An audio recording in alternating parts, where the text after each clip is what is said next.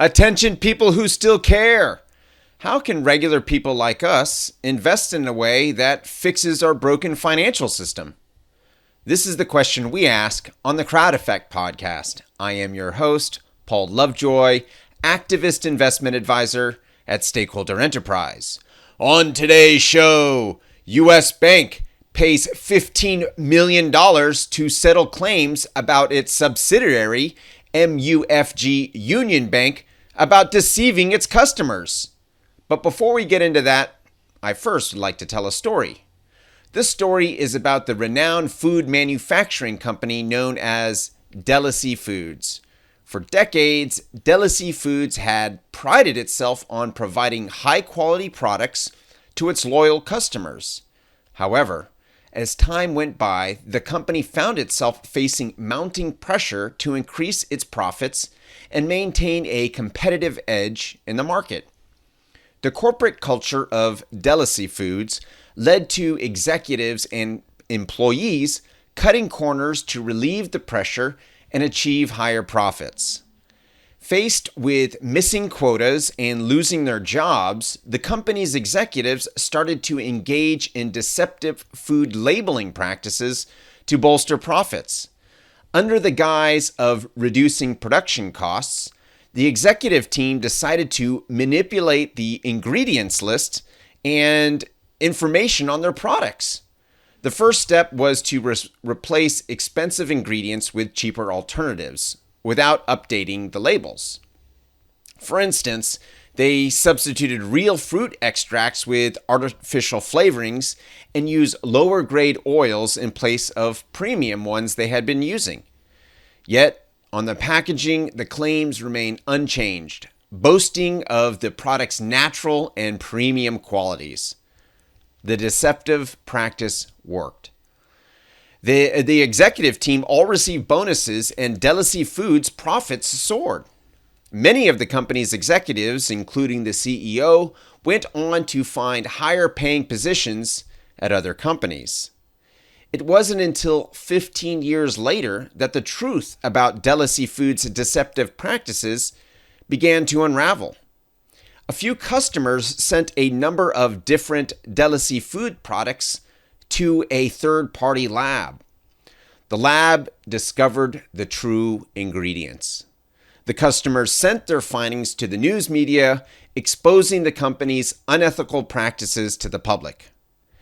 Delacy Foods was fined and had to pay retribution to the customers that it had deceived, but by that time, all of the executive team that started the deceptive labeling had left the company and never faced any consequences.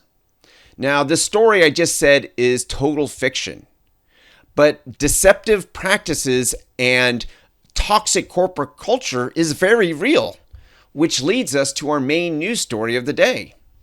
U.S. Bank to pay $15 million to settle claims about its subsidiary MUFG Union Bank deceiving its customers. U.S. Bank just agreed to pay $15 million to the Office of the Comptroller of the Currency to settle claims about its subsidiary MUFG Union Bank regarding deceiving customers about the terms of their accounts. Sadly for U.S. Bank, the nation's fifth largest, they only bought MUFG Union Bank last October and are paying for the smaller bank's unethical actions. The OCC's investigation found that MUFG Union employees misled and deceived customers about the fees associated with their safe deposit boxes, private banking program, and mortgage accounts. The OCC found that some of these deceptive practices went as far back as 2005. The settlement requires U.S. Bank to pay $15 million in restitution to affected customers, implement new training programs for its employees, and establish a new independent oversight committee to monitor its compliance with the law. The settlement sends a clear message that the OCC will not tolerate banks that deceive their customers, said Acting Comptroller Michael H. Barr. He continued to say that we will hold banks accountable for their actions and ensure that they are providing accurate and transparent information to their customers, end quote. U.S. Bank has apologized for the misconduct and said that it is committed to providing its customers with the best possible service. We are committed to providing our customers with the highest level of service and transparency, said U.S. Bank CEO Richard Davis. We sincerely apologize for any inconvenience or distress that this may have caused our customers, end quote.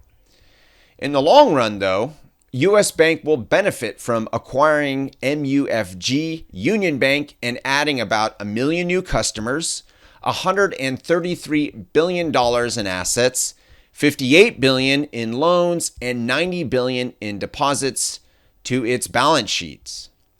This is the latest in a series of settlements between banks and the OCC over allegations of deceptive practices. In recent years, the OCC has fined banks billions of dollars for misleading customers about overdraft fees, credit card interest rates, and other financial products.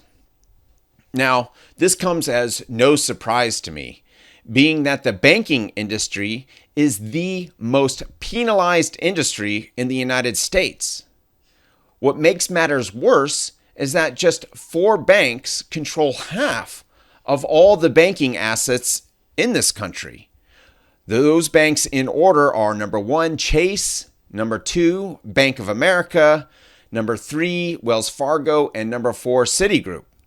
Now, if you go on to the Violation Tracker's website and take a look at the top 10 most penalized companies in this country, guess who is at the very top of the list? Bank of America. Number 2 is Chase. Number 4 is Citigroup. And number 6 is Wells Fargo. Now, U.S. Bank is way down on the list at number 82. And perhaps if they were more unethical, they would be more profitable and be in that top 4 list. But because they decide to only have a limited amount of violations, they are not considered in the big 4 and are hovering just below at number 5. Now, this is a big problem because there is this pressure of constantly increasing quarterly profits because they're publicly traded. And if they don't increase their profits, well, these banks' share prices will go down. And in order to increase profits, it's inevitable that these banks engage in unethical practices. And these unethical practices will lead to fines and regulations, which makes it even more expensive for these companies to operate, which in turn increases the pressure to increase their quarterly profits. Now, this is a cycle that seems like it will never go away because regulations and fines do nothing about this pressure that these publicly traded banks feel to constantly increase their profits. And to make matters worse, are retirees. Everyone who has a retirement account is most likely heavily invested in these 4 banks that are abusing its customers, that are committing securities fraud and releasing toxic securities to the public. And so we are, in a sense, or actuality, contributing to these banks, the pressure to these banks, because it's needed for our retirees. In order to retire, we need these banks to make profits. And so it's this vicious cycle that's going on with the retirement accounts and the pressure to increase profits and the regulations. And none of this will ever seem to go away. And that's why I always say this is a broken financial system. So what do we do? How can we fix our broken financial system? What can regular people do to invest in a way that does that? Which leads us to our financial tip of the day. Now, there are a couple of things. First of all, I highly encourage everyone to bank with a credit union. Credit unions are nonprofit.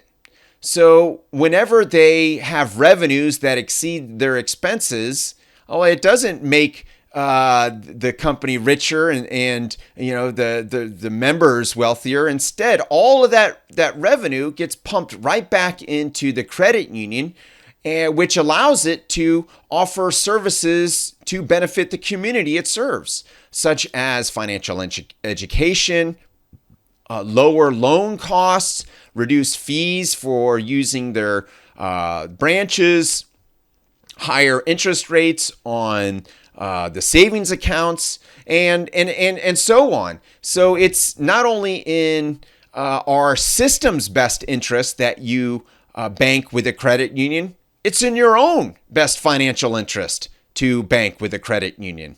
Not only that, credit unions, as I mentioned before, are community-based. And so there isn't this concentration of wealth and power with credit unions. They're dispersed all over the country, and there are so many of them where there isn't this power that happens where they can dictate who gets funding and who doesn't, which these large corporations, these large banking corporations do have that kind of power. Also, with the for-profit model of banking, you have a board of directors which is very homogenous. Most of the people on the board of directors have MBAs from these top tier educational institutions. For example, at Silicon Valley Bank, 7 of the 12 board members all had MBAs from Stanford. And the board, these 12 members, they made horrible investment decisions that not only affected their customers, but the entire banking industry. It created a shockwave throughout the stock market, and people lost a lot of money. Guess who didn't make money? The executives. They, again, had their golden parachutes.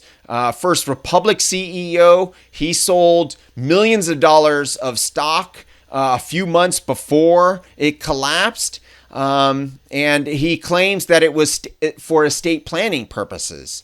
It's impossible to prove that it wasn't, but it's very suspicious. And my own speculation is that it doesn't seem to be it doesn't seem that it was because of estate planning. There is an appearance of some fraud happening and knowing that insider trading. Now, this is pure speculation. There's no evidence that suggests that it is. Very suspicious, though. Okay, so credit unions, they're wonderful. What else can we do? Invest in a way. Well, we can become crowd investors. Now, there is one class of crowd investing called crowd lending, where regular people, you and me, can pool our money together. Oftentimes, individual lenders can put just $10, and a large enough amount of us can fund loans, just like a bank does. But instead of the profits going to the banking industry, and which will eventually trickle down to retirement investors, well, it can go directly into our retirement accounts or regular investment accounts. Or just our bank accounts, and we can profit from it, completely cutting out the middleman. This is what technology has allowed us to do. It has allowed us to come together as a group to pool small amounts of money. Of just about anybody with a bank account and $10 is able to become a crowd lender. And this is a way we can invest in people who are often overlooked for loans. One such group is small businesses. Now, it wasn't until 2015 and 2016 through the Jobs Act that regular people could even invest in a small business. And the only way they were allowed to do it was because of Regulation A+ and Regulation crowdfunding. which allowed the general public access to invest in small businesses via crowdfunding and crowd lending. So this is a very unique time in history where the just regular people like you and me, we can change the system. We can fix the system and we can profit from it. My name is Paul Lovejoy. I am a crowd investor, and I see you are one too. If you'd like to know the 3 secrets to fix our broken financial system, legally, ethically, and without confrontation, go to stakeholderenterprise.com.